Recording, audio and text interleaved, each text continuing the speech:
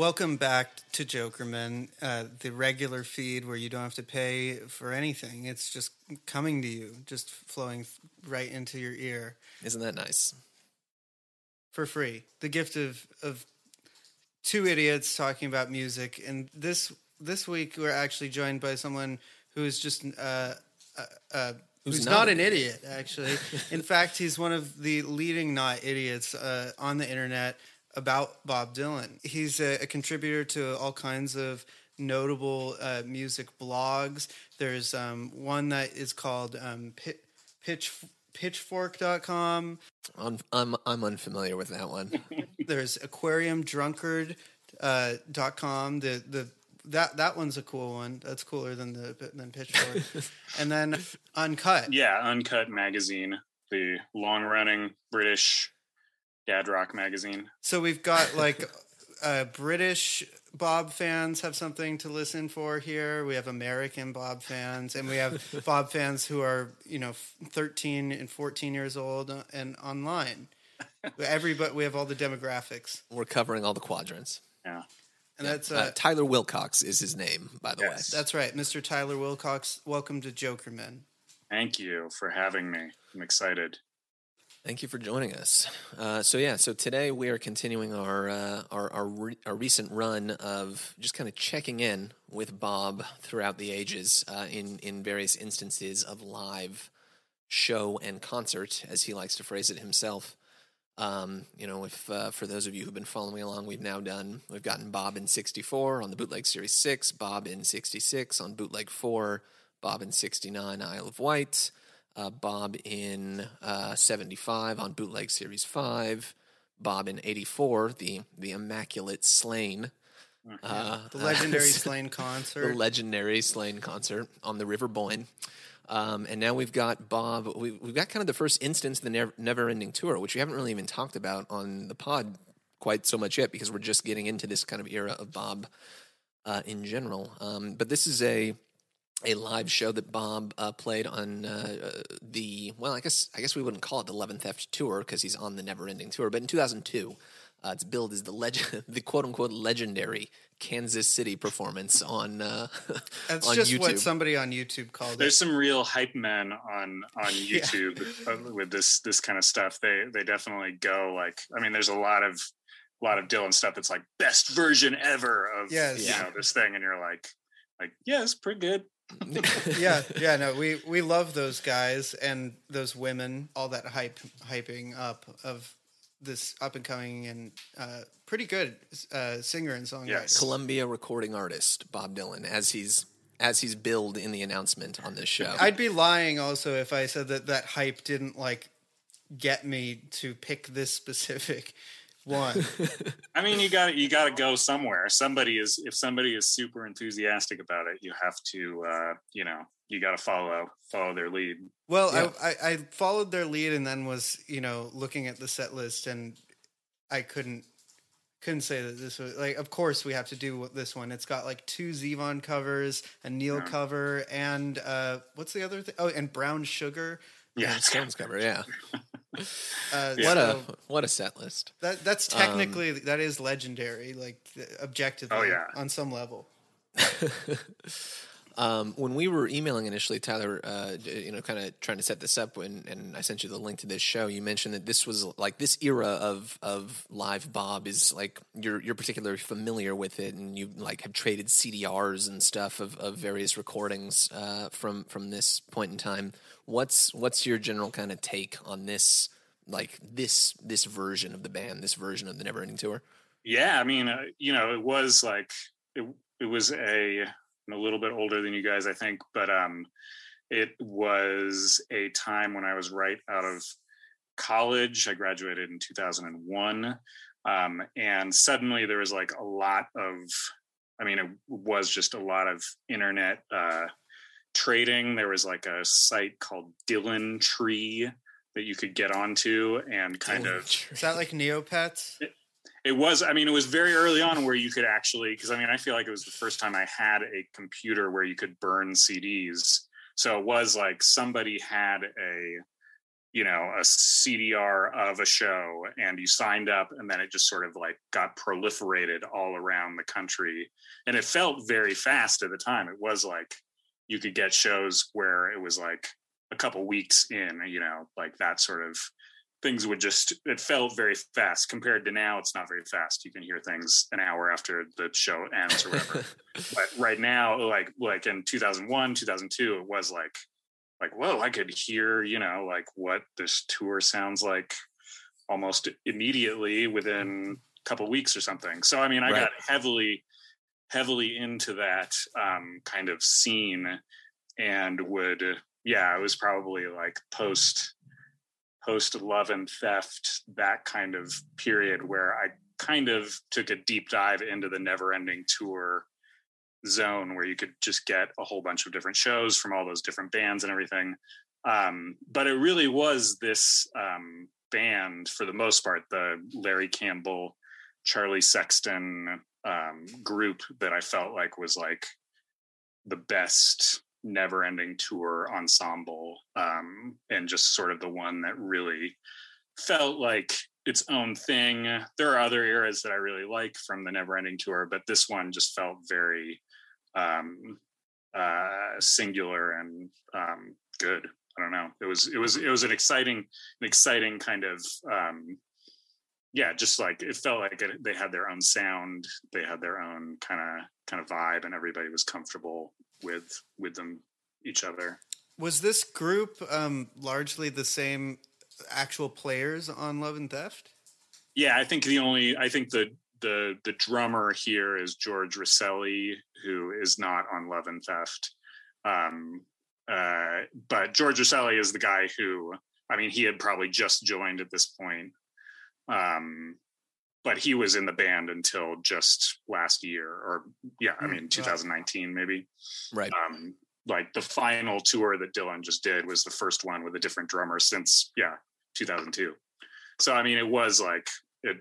But this band, I mean, the Campbell Sexton band, in one form or another, was together probably like at least 4 or 5 years, something like that. Mm-hmm. Yeah, we've got. I'll do a screen share here in our chat, listeners. I'm sorry for you, but some incredible person has put together this. This is great. Timeline of every member of the Never Ending Tour band. Just go to the Wikipedia page for Never Ending Tour, and every instrument that was played. So Larry Campbell and Charlie Sexton together were here from about 2001 to 2000. What is that? 2003-ish. Yeah. Listener, it's all color coded, by the way. It looks like a spreadsheet, like the long blue line of Tony Garnier. Yeah, wow. You just need him, when you got a bass player that good. That is amazing. But yeah, so listeners at home, take a look at the Never Ending Tour Wikipedia page for reference here. But yeah, so Larry Campbell and Charlie Sexton were together in this version very briefly, just a couple of years it looks like, and then Sexton was gone. Campbell continued for a couple more years, and then more recently, I guess over the last decade or so, Sexton has been back along with Stu Kimball on the guitar. So a ton of different kind of permutations of the Never Ending Tour band. That's useful. We here on Jokerman Podcast are big fans of Winston Watson, the sort of mid-90s drummer. Yeah, he was a very, very exciting player. I saw that version of the band when I was a kid, and he was a very, very dynamic player. Maybe not the most like subtle of drummers, but like it was clear that he could just sort of kick everybody's ass, and get the show going, even Bob's ass. When you say you were a kid, I mean, it seems like you're really one of the best people we could ever talk to about Bob Dylan, because how many people can say that they, when I was a child and I noticed that Winston Watson was in the group, and I was really interested in him, but then when Love and Theft came out, of course, I was 5 years old. What was it about Love and Theft? Like when that came out, how old were you? You were just finishing college. I would have been 21. Something like that. So like 22. What was that like? Did you find yourself kind of alone when it came to like your peers and their like trendy musical tastes, that you were enthralled with like this effortless Americana-inspired album that's kind of like has nothing to do with... Yeah, I don't know. I mean, it was... I mean, I think I've always... I guess maybe I've always had tastes that are like lean towards the older stuff, but it's not necessarily like that was the only thing I was listening. I mean, I was talking with a friend of mine about when that album came out, and I I just remember that the two albums that we were listening to the most, probably that during that period. In fact, I may have even bought them on the same day. Was the Bjork album that came out in 2001. What is it called? Vespertine. Yeah. And so that and Love and Theft, which are very different records. But a little bit, yeah. That's quite eclectic. But they sort of, I sort of associate those records in my mind. As pagan poetry, by and by, I breathed a lover's sigh.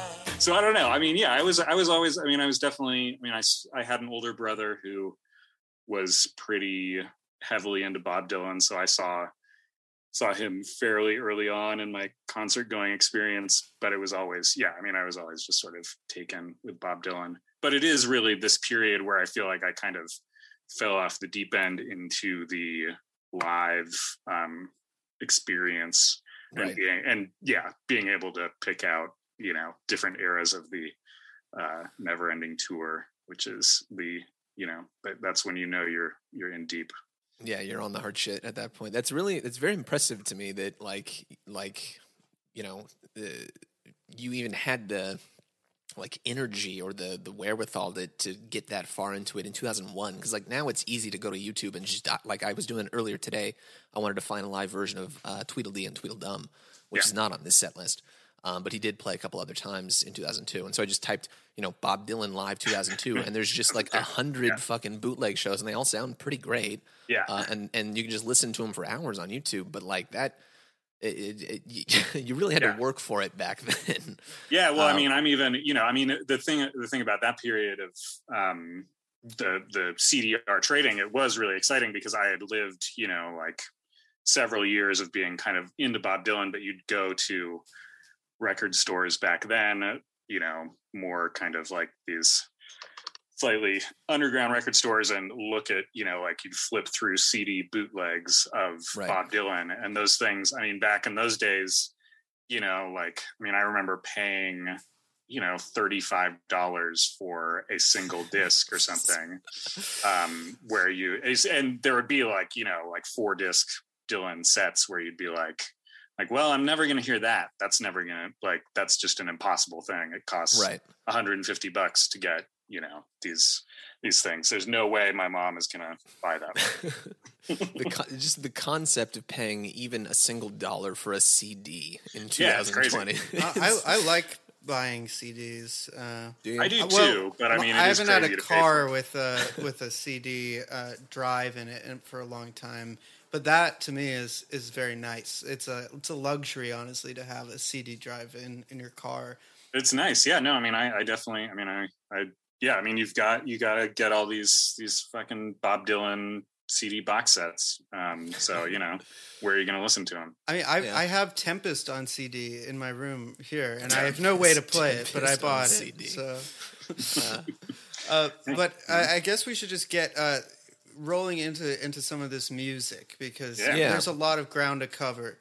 Take it a track at a time and see where the winds take us here. I've got our if you'll excuse us for just a moment here, Tyler. It's a Jokerman trademark here. We have the classic Hohner Marine Band harmonica, the very kind that Bob uses himself to mark our intro into the discussion of the music itself. So it's on loan from him. Yeah, it's from the Bob Dylan archives, opening in Tulsa. We mail it back and forth, but whenever we have an episode. You are freshly pretty still traumatized from the terrorist attacks of September 11th, 2001, but that's not going to dim your spirits on this beautiful night where you are going with maybe your sweetheart to see Bob Dylan live in show and concert at the Uptown Theater in Kansas City, Missouri. That's right. Before we even get into track one, I wanted to talk about the intro to that Bob Dylan receives, which like I don't know about you guys, but it kind of like blew me away because I've heard. I'm ashamed to say I don't know the name of the man who does the intro, which you hear him it's on his so tour many. manager. I don't know his name either. Yeah, but usually he says Columbia recording artist Bob Dylan. Yeah. But this time, and I've heard this on a couple other shows from around the period, just recently, like I didn't know that this ever happened, but he does this lengthy, like whole career spanning and like not particularly flattering introduction where he says like, ladies and gentlemen, please welcome the poet laureate of rock and roll, the voice of the promise of the 60s counterculture, the guy who first folk into bed with rock, who donned makeup in the 70s and disappeared into a haze of substance abuse, who emerged to find Jesus, who was written off as a has-been by the end of the 80s, and who suddenly shifted gears, releasing some of the strongest music of his career, beginning in the late 90s. Ladies and gentlemen, Columbia recording artist, Bob Dylan. Disappeared into a haze of substance abuse or something. Yeah. And then found Jesus and emerged. Jesus. written off by the Reborn. public at large, only to reemerge in the 1990s to release some of his strongest material yet, and then he goes for it. But like, It's weird. Yeah, I believe, and it's something that probably should be fact checked, but I believe that it's that intro was stolen from like maybe an article around that time. So I mean, I think it's definitely some tongue-in-cheek stuff going on. I mean, I think that Dylan must have found it funny on some level. Yeah, he must have found it fairly humorous, but at the same time, like they did it for a while. I'm not sure exactly how long it lasted, but I mean, at least a few years. I mean, the remarkable thing about it is like we now kind of all just have this idea in our head about how the narrative of Dylan's career goes. But perhaps him just like being on the tour and kind of literally plugging that narrative again and again every night, town to town, is partly responsible for our received wisdom about like, well, yeah, this happened. And then he was sort of, everybody loved him. He was a great hero of poetry. And then he sort of fell off, and then he found Jesus, and now he's releasing some of his best material yet. They literally just went from city to city saying this. It is a weird. Yeah, I mean, even that short intro was always sort of strange. Like Columbia recording artist, you were kind of like what does he care about that? But it is like, I mean, it must have something to do with sort of like his idea of himself as like a traveling entertainer, you know, like it's something that like Hank Williams would be like, presented by, you know, Mother's Biscuits or something, you know, like that sort of. It does have a Prairie Home Companion type energy. Yeah. That's the live Bob experience. It's in show and concert. It's listed on all the posters. It's not just a concert. Has your family tried them? Powder milk biscuits. Powder milk biscuits. It's a confusing thing, but I mean, and what is he has like Aaron Copland playing behind it too. Yeah, like some sort of the classical music. So I mean, it's definitely, I don't know, it's trying to set some sort of kitschy for sure. Yeah, like theatrical tone, and it works. Yeah, for sure. I would be so amped if I was there. Yeah, and the crowd clearly is. Everyone is hooting and hollering. They're having a great time. Despite it seems like a good place to see him. I mean, it's like an old theater. It's probably not very big. I didn't look up how big this place is, but it doesn't sound like it's a large place, you know, like maybe like a couple thousand people. So I mean, it would be an exciting thing. I mean, the last time I saw Dylan was in a place that was probably like 4,000, but you could get up pretty close. So it just was like, you know, you were like excited to be in the man's presence. He has charisma. Be in the same room as the guy. When was the last time you saw him? I saw him on the last tour, the end of 2019. Yeah. So I saw him on that too. It was great. I mean, it was maybe, I mean, I don't know if it was the best show I'd seen by him, but maybe the best show I'd seen by him in over a decade. So yeah, I mean, it was, I thought it was an amazing sort of set overall, and just performance in general. He sounded great. Yeah. I wish I'd gotten to see that. Here's hoping he's back out on the road before too long. I know, man. He's got a whole new record to play. I know, it's crazy. Well, not a record. I mean, it's interesting on this set list that there is not actually even that much of Love and Theft. I mean, he doesn't even get to it for a while. Yeah, he kind of holds it until the end, and there's like a little mini Love and Theft suite as he brings it in for a close. But the beginning is sort of an eclectic mix, like we talked about before, and we will talk about, momentarily, a bunch of covers, and then a lot of the kind of country western flavored stuff through the first half of it, which I guess maybe would be a direct segue into the first song, "To Be Alone with You." Yeah, this is catnip the Nashville to Skyline great. To Ian, of course, who loves Nashville Skyline so much, and one of my very favorites. Who couldn't? It's great. It's a perfect little record. It's less than 30 minutes. You can't dislike a record that's less than 30 minutes long. It's 10 songs, five on each side. That's all you need. But it's less than. It's just so perfect. I fucking love that record. Keeps it going. Enough. Yeah. Well, it's also, you could say that it's basically self-portrait, but like with an editor present. Somebody just being like, Bob, you could do like a cute little record out of this, and he's like, no, get the fuck out of here.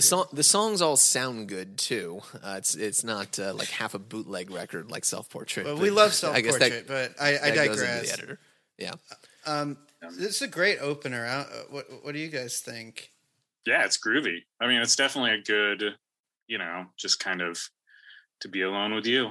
He's gonna be, it's like, tonight I'm staying here with you too. It's a good hello to the audience. Yeah, he's kind of setting the template for what's going on here tonight. Yeah. And it does sort of suggest like that it's going to be a fun show. I don't know. Yeah. I mean, I guess that's generally his openers are going to be like this is like not going to be just like a serious. He rarely opens with like intense songs. He's not opening with hard rain or something. Right. Yeah. Gates of Eden. Yeah. Starting with Who Killed Davy Moore. Like, sit back and relax, everybody. He said, we're all responsible for this man's death in some way. Yeah, the band sounds like this is also a perfect song, I think, to start, because the band sounds so well suited for playing this kind of music at this point in time. Like I guess I certainly don't have the depth and breadth of never-ending knowledge that you do. It sounds like, Tyler, but like this particular flavor of the band definitely seems like he was really kind of leaning into the country western kind of thing. He's got the cowboy hat on a lot of the time. He's starting to get the kind of the Western wear. Obviously, a year after this, we're gonna have Jack Fate and Masked Anonymous, our very favorite motion picture here. I didn't even think about that. I think they were probably filming this like pretty close around this time. Yeah, it must be happening relatively contemporaneously. Yeah, I'm not sure. It actually maybe it was some overlap before or after this, right before. I mean, it's definitely the same band. So yeah, exactly. Right, the band that you see playing. Yeah, in that great film, same guys. The band Simple Twist of Fate, according to the lore of Masked Anonymous. Good name. Yeah, I mean, this was a big. I mean, I specifically remember like this tour in particular was the first one where he was playing piano primarily. Right. I mean, he'd played piano on stage before, but this was like.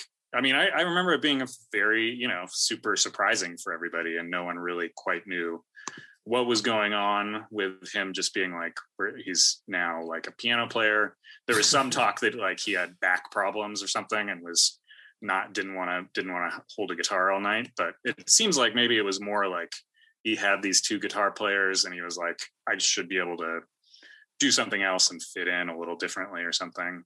Right.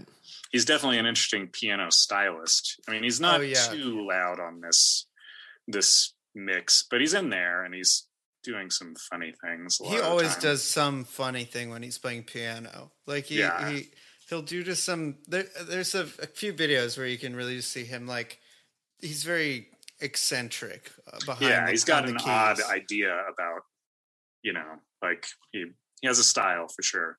It's like Dracula-esque or something. It's kind of like, I should say, the Phantom of the Opera rather. Yeah.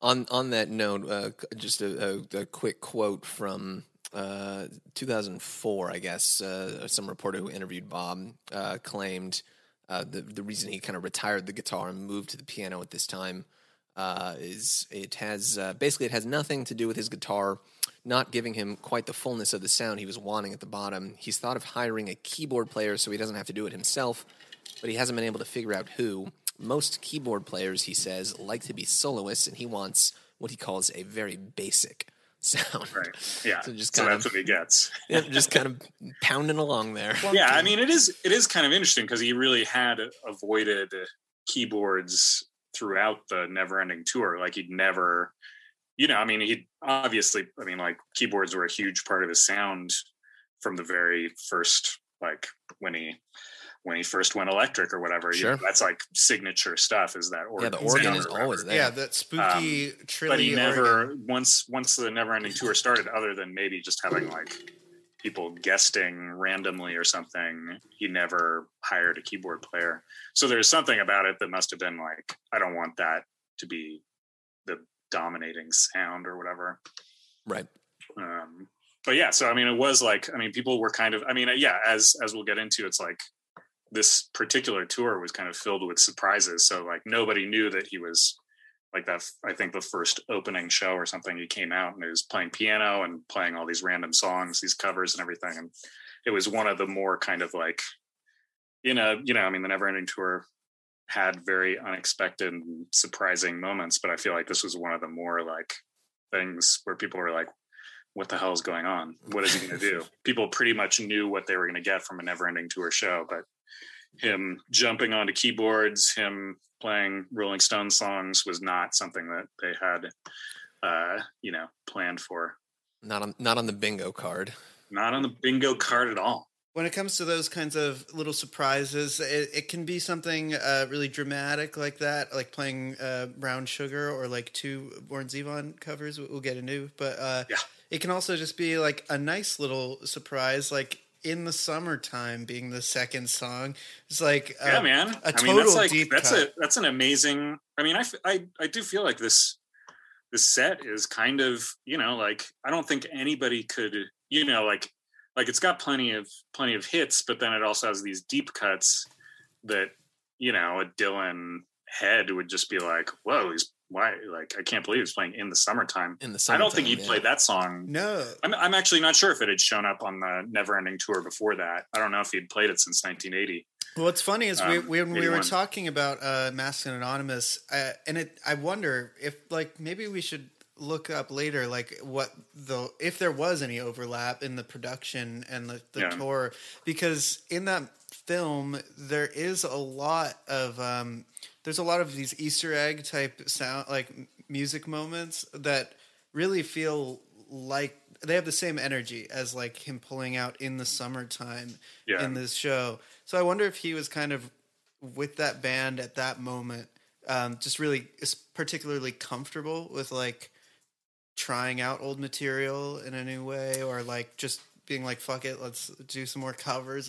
Like they do Dixie on the soundtrack of Masked and Anonymous, and it has it's kind of similar to this rendition of In the Summertime, or it reminds me of that a little. Really brings out the greatness of this song, I think, here. Yeah, it makes a lot of sense seated where it is next to Be Alone With You. I think it really totally fits in with like the John Wesley and Nashville Skyline kind of energy. Even though like obviously the original cut of it doesn't sound anything like those records do, and Bob is in a very different place in his career.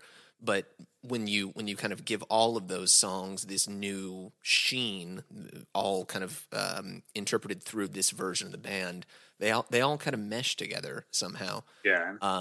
And to the note that you were just talking about a moment ago there, Tyler, he played it a bunch in summer '81. Kind of when Shot of Love came out.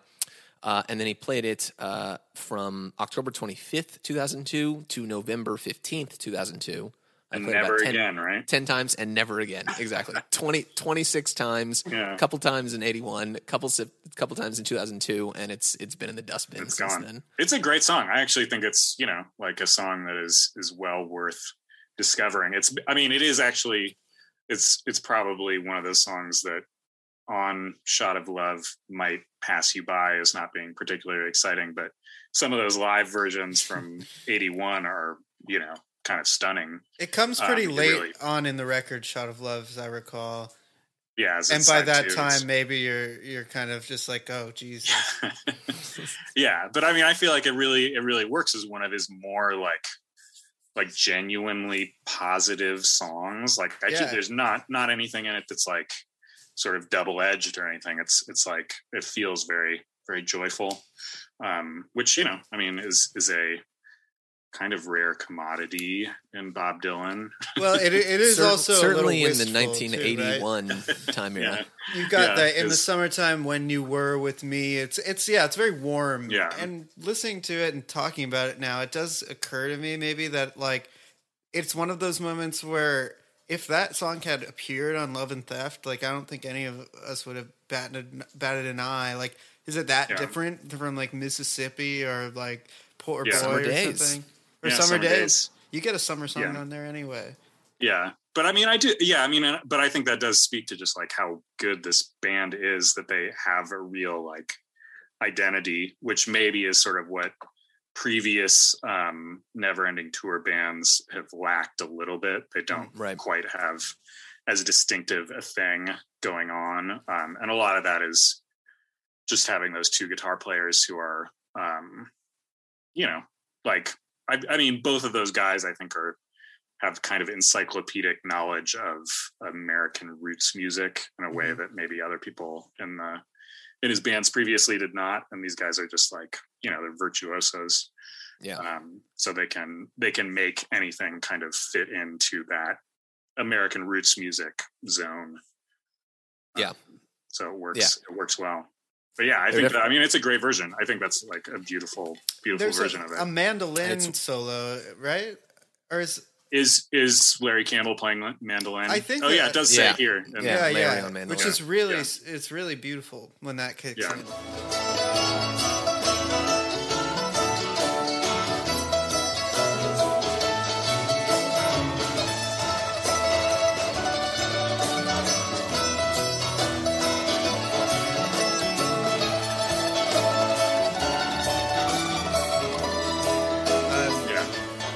So we're off to a nice start, and then to a rousing start. We go into Tombstone Blues, which is a good version of Tombstone Blues. Like, which it is. I mean, I feel like Tombstone Blues. I don't know about you, but like for me, sometimes when it's not particularly good, it's kind of like a slog because he. Yeah, totally. I would actually. I mean, I'd say that this version is one of the better like arrangements for it. I feel like live.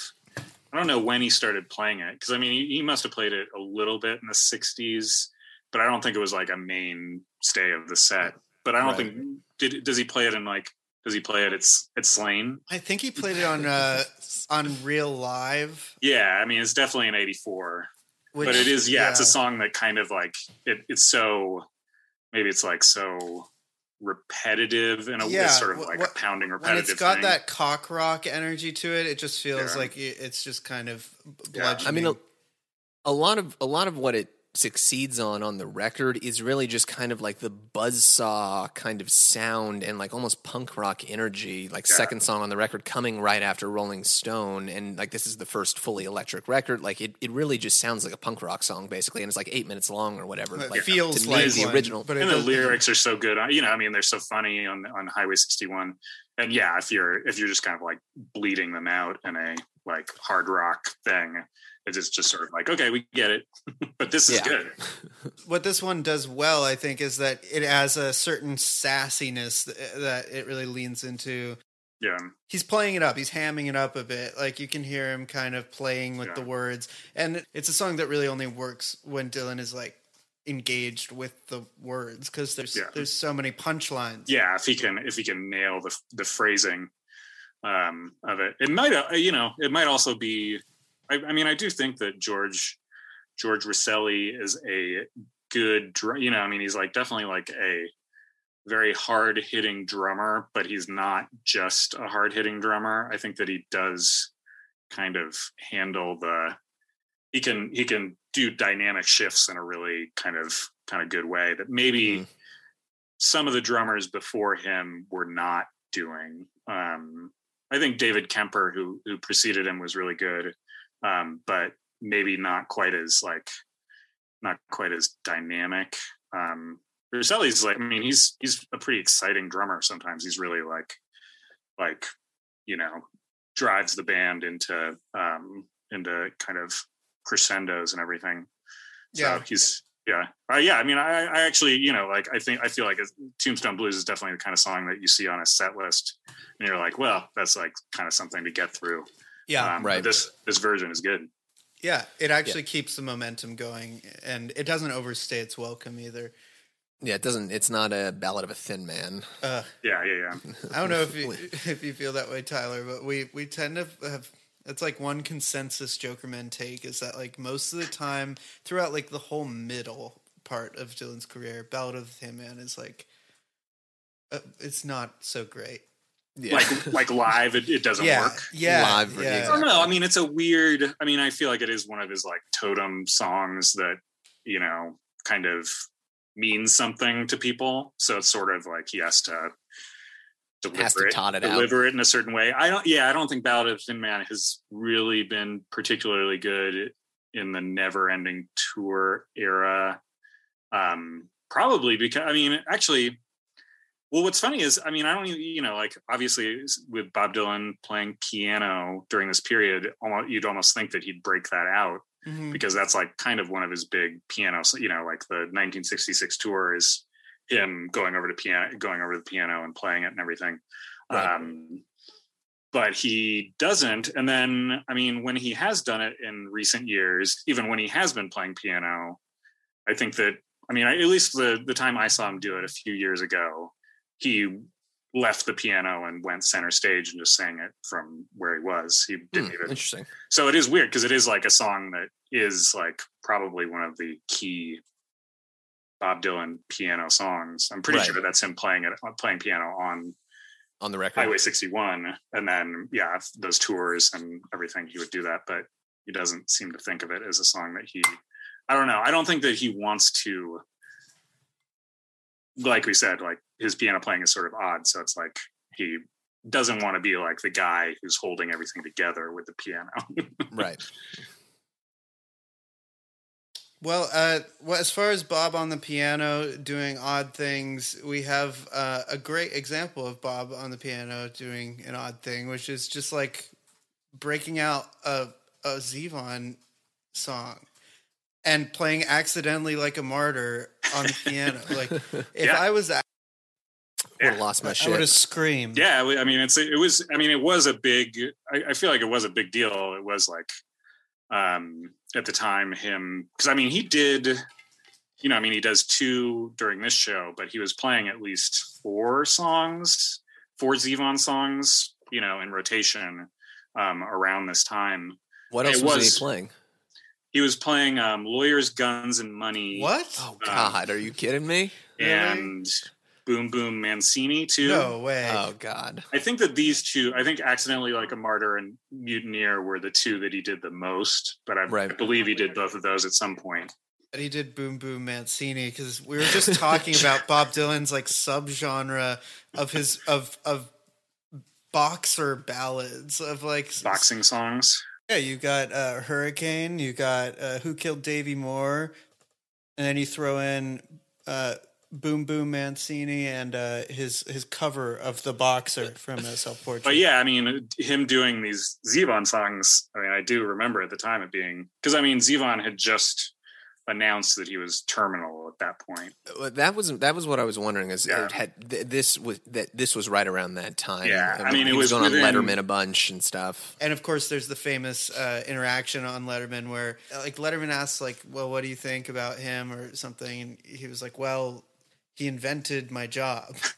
Yeah, which is one of the best things a musician has said about Bob Dylan. Like, I mean, around this time, I mean, it was the same time that George Harrison died too, I believe. Right. And he did something once, but it was after Harrison died, it was like, but this is like a real, I mean, it's if you can pay tribute to somebody, it's like, I mean, it gets Warren Zevon gets to be Tom Sawyer at his own funeral and everything. It's like he gets to like. I mean, it was also. It's like the ultimate. For somebody like Warren Zevon, it has to be like that. Had to be the most, the biggest thing that anybody could do for him. On The Wind, that album, he actually covers "Knocking on Heaven's Door," which is, I mean, to record that like while you're like about to die, like a little bit on the nose. It is on the nose, and also, I mean, I think it's. I'm not the first to say it, but his announcement of having terminal cancer and making these albums, I mean, it was like a genius marketing tactic. Yeah, I mean, you get to have your victory lap. You get to have everybody like and be rehabilitated. I mean, it's a whole other story, but like being as turbulent a person as Zevon was, like he really got to like make a smooth, soft landing for himself. Yeah. But of course, the song "Accidentally Like a Martyr" is from like the prime time of Zevon's songwriting career, and it's just like I would have been so thrilled. Like I'm sure all of us, like just to be in the crowd at this show and go, "Is that no?" And then have to. And if it's not like the best of the it's maybe the second best of Dylan's performance of a Zevon cover in this show. But it's still just such a treat to know that he even thought to do that.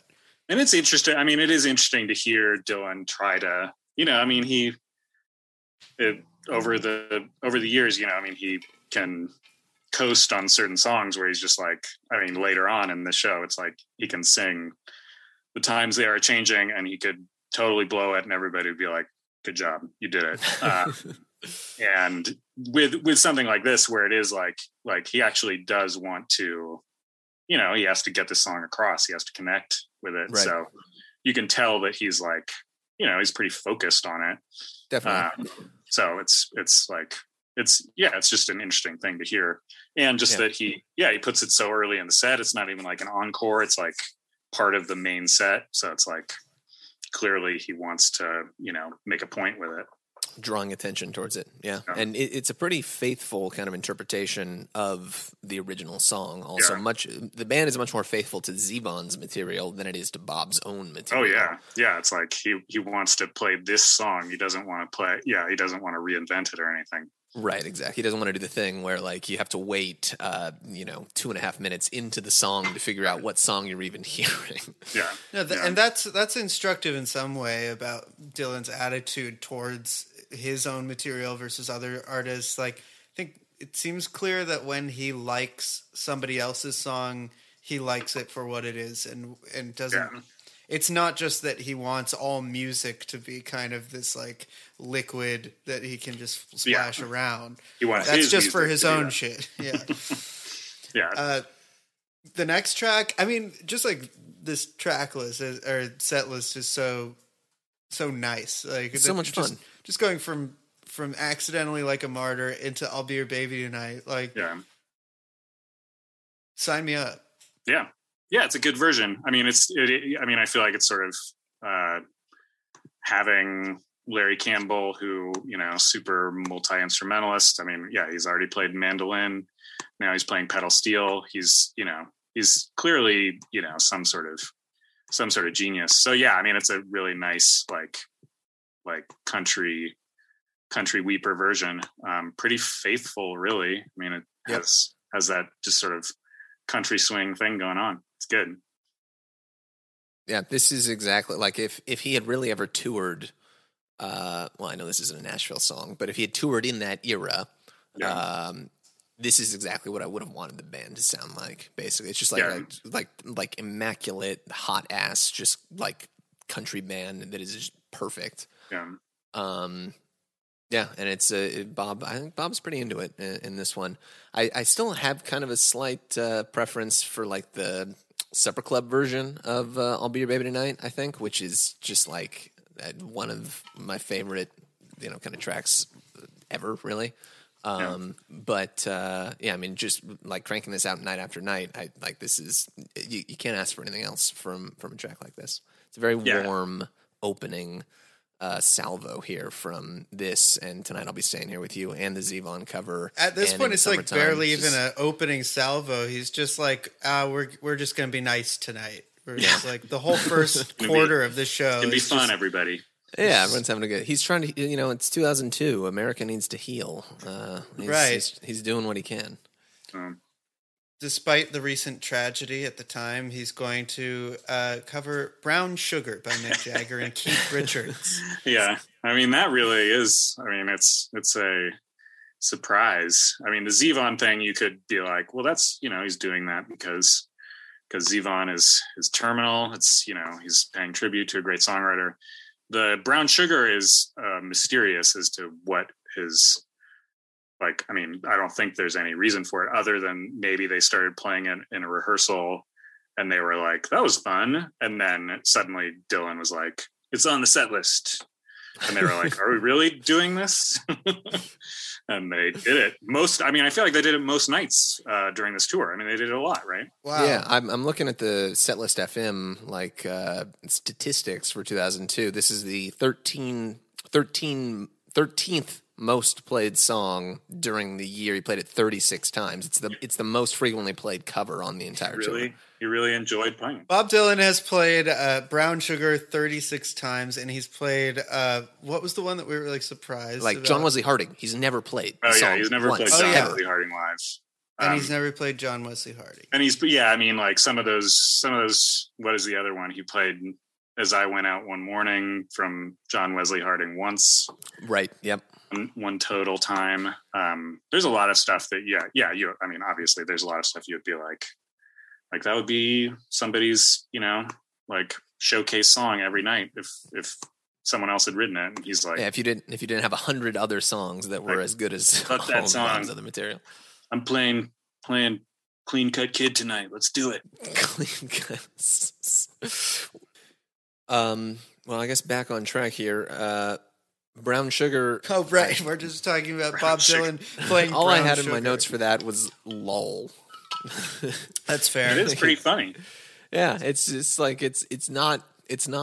I don't expect Bob to cover the Stones at all, and if Bob is going to cover the Stones, it's not the Stones song I expect Bob's going to cover. But here we are. Yeah. I like to think that the next song is a continuation of the same sort of romantic storyline. The first song, Brown Sugar, is the fiery romance, and then Girl from the North Country is sort of like years down the line. He's remembering that sweet brown sugar. It is, it is a segue, isn't it? It's a pretty. I guess that's the end of the first Electric set. If you were going to, Brown Sugar is the peak of that, right? Yeah, I don't know. I mean, it is. Yeah, it's a weird. Brown Sugar is a weird choice, but it is. I mean, I guess he's just never done songs like that in an actual concert setting. There are, there'll be like random rehearsals from, I don't know, like 1989 where he does random classic rock songs, but like barely rehearsed and sort of like badly done. Right. But this is clearly rehearsed and quite faithful. Yeah, and pretty good. Like it's got kind of like the dueling guitars thing that you get in the Stones as well. Like it sounds pretty robust and like and the backup vocals. Yeah, I guess we haven't really talked about. I mean, with Accidentally Like a Martyr, there's there's pretty serious backup vocals from Campbell and Sexton, which is also a thing that was rare in the Neverending Tour up until this point. You didn't really let people sing with him for very long, but they both have a nice blend. Yeah, there's a couple instances throughout the show where you've got some really effective backup vocals. I think coming through that really like he's so like that's it must be so nice to be Bob Dylan, but to have a band and players that you can just like you can completely trust. It never even factors into your mind. Like they're just always going to be 100% on top of it. Like 100% of the time, they're just like immaculate, like just technically perfect kind of band members all down the line. Yeah. And you just know that you can do whatever the hell you want as Bob up there up front, you're going to be playing against a just absolutely stone cold perfect kind of tableau. Yeah, and you can like 100% wait to finish the verse like until the last like half millisecond. You just go like start and then wait, have like the pause to save it from the howling winds or whatever he does on "Girl from the North Country." This is a really good version of this. It is really good, and I guess this is the first time he picks up a guitar. Like he's playing acoustic on this. I think so. I don't think he's playing piano, but he actually plays a pretty good. I'm fairly certain it's him playing some of like one of the leads there, and he's playing like a pretty nice lead, which is not always the case when it comes to Bob Dylan playing guitar in this period. It's actually one of the sort of dangers of doing what at the time where it was like I was listening to like a dozen shows from a solitary tour, and you would just get to a point where you were like, God damn, I cannot listen to him play that like little riff that he plays over and over on Tangled Up in Blue. Like he literally will play the same two notes throughout the song, just sort of noodling on them. But here it's like he kind of fits into the band, and some of it is the mix too. I think that this is just like a great audience recording, and it just sounds very blended in. But he manages to knock off a pretty good solo there. And it's a nice version. This song is always kind of good though. I don't know. This is one that I don't think that there is a one where it's a slog. It's always like kind of just like he always takes it seriously. He's always pretty into it. Are you, Tyler, I've asked this question to some of our guests before, are you a freewheeling North Country or are you a Nashville Skyline North Country guy? I mean, I like them both, but I probably go to freewheeling as the definitive. No. But I mean, I do really like the version from Nashville Skyline with Johnny Cash. Yep. It is very nice. I'm trying to think of if there's like a version other than those two that I kind of am like those are, I don't know. There are a lot of good Never Ending Tour versions of this song. I mean, it was great. It was great in 2019. I mean, it was pretty fucking amazing, actually. Yeah. That version you on your blog recently you posted, there was a version from like the Rundown studio. Oh yeah, it was like a rehearsals from 78. That was like I'd never heard that before. It's fucking incredible. That Street Legal era version. Yeah, I mean it has a sax solo in it, but it's like it's incredible. Yeah, I loved it. I'm not really familiar with it, but does it go to keep it from the howling wind, and then the sax goes to represent? Yeah, I mean the he wind. kind of comes in with like a little sweet soprano sax sound or something, whatever it is. But it's like it is just one of those things where you're like, well, this song is clearly extremely sturdy. Like it can withstand pretty much anything you could do, and I think that's like, Bob. I mean, he's been playing it for 60 years now or something. So it's like. Yeah. It's like he clearly knows that he can do anything to it, and it'll still be. Yeah, it's like the trunk of a giant tree. This song, it's so elemental, so essential, to the point where there's how can it be bad? It's like saying pizza is bad. It's always going to be pretty good. Yeah, it's great. What comes next? I mean, the next song, "It's All Right, Ma," is a great version as well. It's pretty.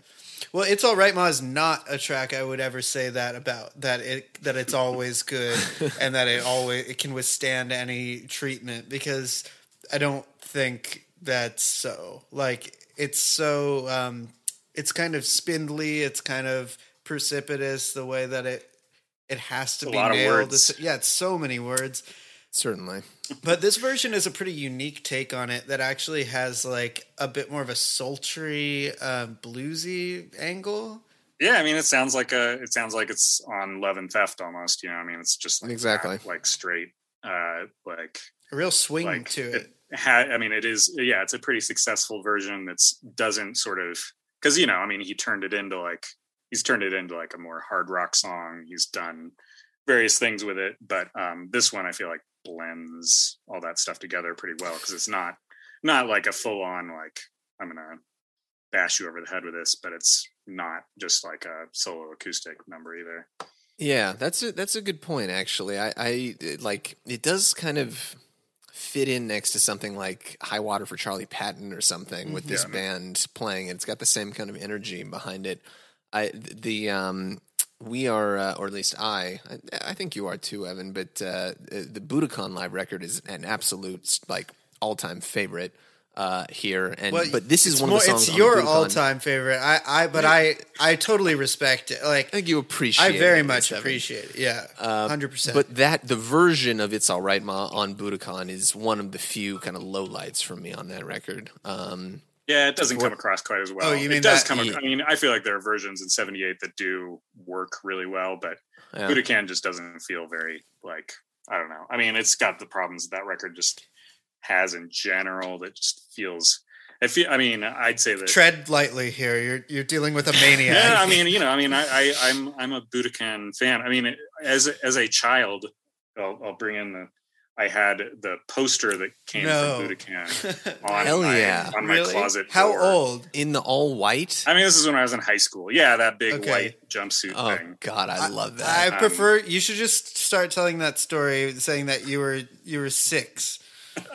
You just like 6 years old. Had nothing in your room except like a big poster of Bob Dylan, probably doing like the most cocaine he's ever done in his life. Yeah, just full makeup, eyeliner, cocaine, divorced. Yeah. So I mean, I definitely am a 1978 fan, but I'd say that it is. It's All Right Ma on that record doesn't have the power that it would get later and on. It's so counterintuitive because it's the most powerful, like big air quotes, version of it in terms of the actual He's sonic so much firepower. This version that we have here just goes to show that like you just have to have a Dylan where he's like leaning into the words for this song to work, and you get actually a nice little crowd reaction where you're supposed to, because like when he sings, even the president of the United States must have to stand naked. The crowds always love that line. Yeah, they love that. They always love it, no matter who the president is. I mean, it works whenever no matter who the president is. Actually, the last president we had, it didn't work that well. Yeah, maybe not. It's the first time it didn't work. Yeah. And now, I haven't even thought about it now. Well, he hasn't played it yet in this bright new America. He hasn't. I mean, he hasn't done that song in a while. Probably. I don't know when the last time "It's All Right Ma" showed up. Even the president of the United States must sometimes have to stand naked, Mac. Yeah. Yeah. I know. But yeah, and then he goes. I mean, it's sort of like he's doing a full '60s thing. I mean, that's the thing. Like this set, even with all these weird surprises and deep cuts, it's like also very crowd pleasing. I mean, it's got definitely nobody could be like he didn't play like the songs that like the Bob Dylan songs. He doesn't do like a Rolling Stone, but I mean, does a lot of these pretty iconic songs. So yeah, he definitely seemed to be in sort of a. I feel like, at least in the Bob tour eras that we've studied so far, you can kind of sense a dichotomy between like Bob is doing Bob and just like trying to do whatever the fuck he wants, and then Bob is like trying to please the crowd a little bit. And I think this set and this whole tour really. He was trending a little more towards the please the crowd kind of thing, not in like a cloying kind of manner, because obviously he was still having fun and doing a bunch of weird covers and working in the summertime, for instance. But like he was playing plenty of the hits, and you could in a pretty faithful kind of easy to digest manner, I would say, for your average Bob Dylan fan who wants to show up to a show, drink a Budweiser for $11, and hear "Blown in the Wind" and "Tangled Up in Blue" and "The Times They Are Changing," which he plays. I guess he doesn't play "Tangled Up in Blue" in this. He plays "Simple Twist of Fate," but he was playing "Tangled" quite a bit on the tour at the same time. There are plenty of big headline hits. Oh yeah. No, I mean, again, it just feels like a very like well thought out set for any level of Bob Dylan fan. The person who wants him to just be a fucking crazy person, or wants him to play the hits, or somebody who wants to hear, these weird deep cuts. But if Dogs Run Free, he played that a lot. Like, I mean, a lot for that song. I would say. Yeah, he was playing that song in the early 2000s for whatever reason. I love this. If Dogs Run Free played 9 times and a roughly equivalent song for the number of times that it was played as well, 10 times. Desolation Row. Wow. Wow. I mean, it just goes to show. I mean, he's like those are equivalent songs, like those. Yeah. Wait, when you mean during 2002? During the 2002 tours. Yes. Yeah. Okay. I mean, well, speaking of those big marquee Dylan tracks, you got Times Are Changing, which have you heard this? It's the next song. It's a big song for him.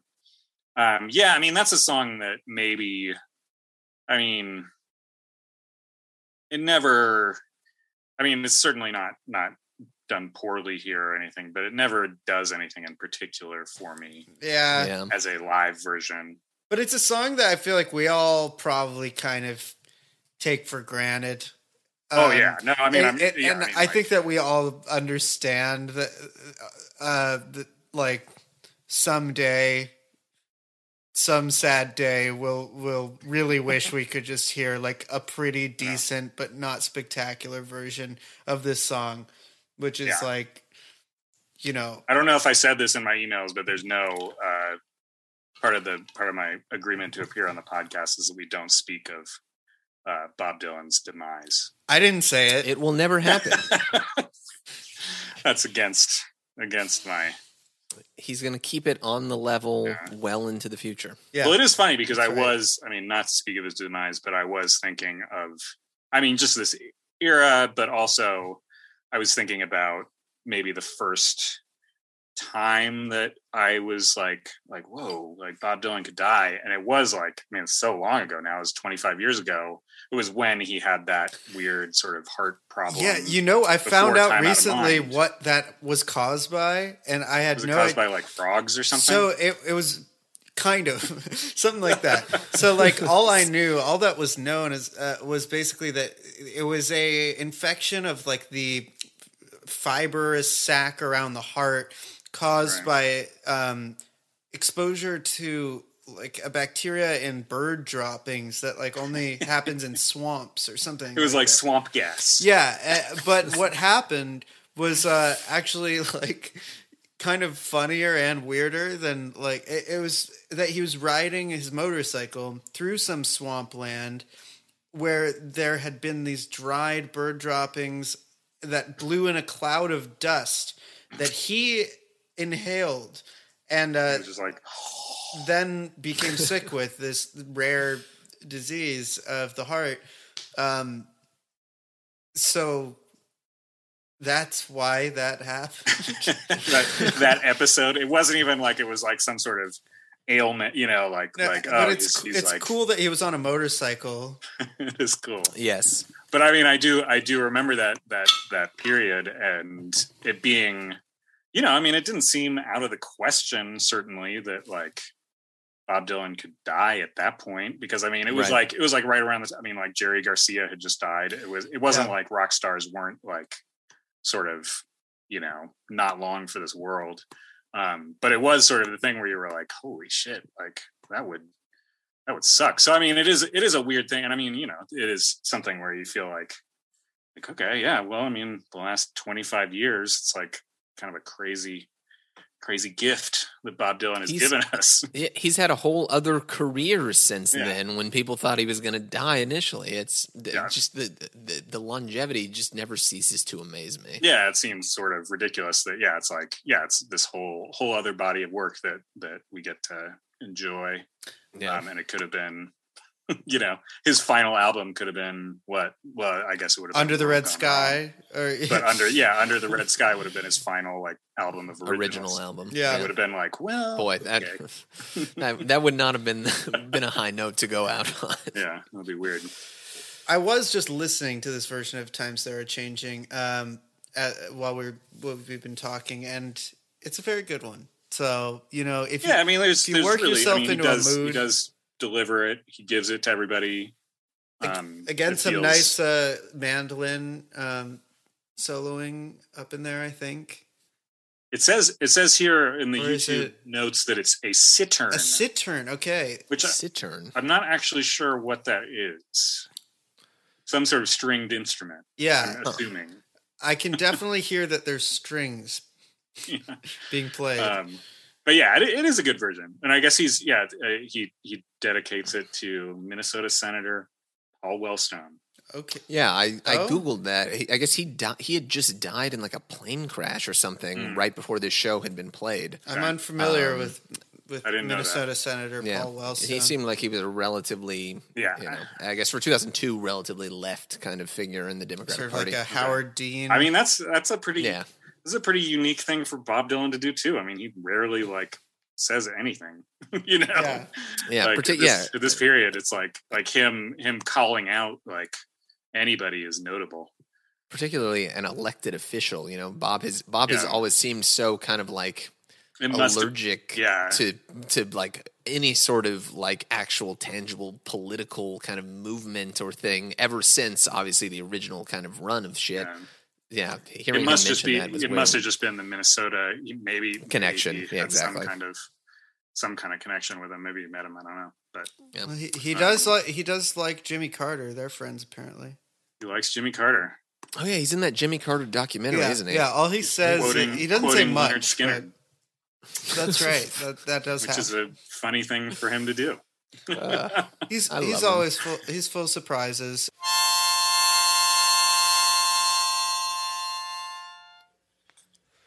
Bob is full of surprises, and the Joker men are too.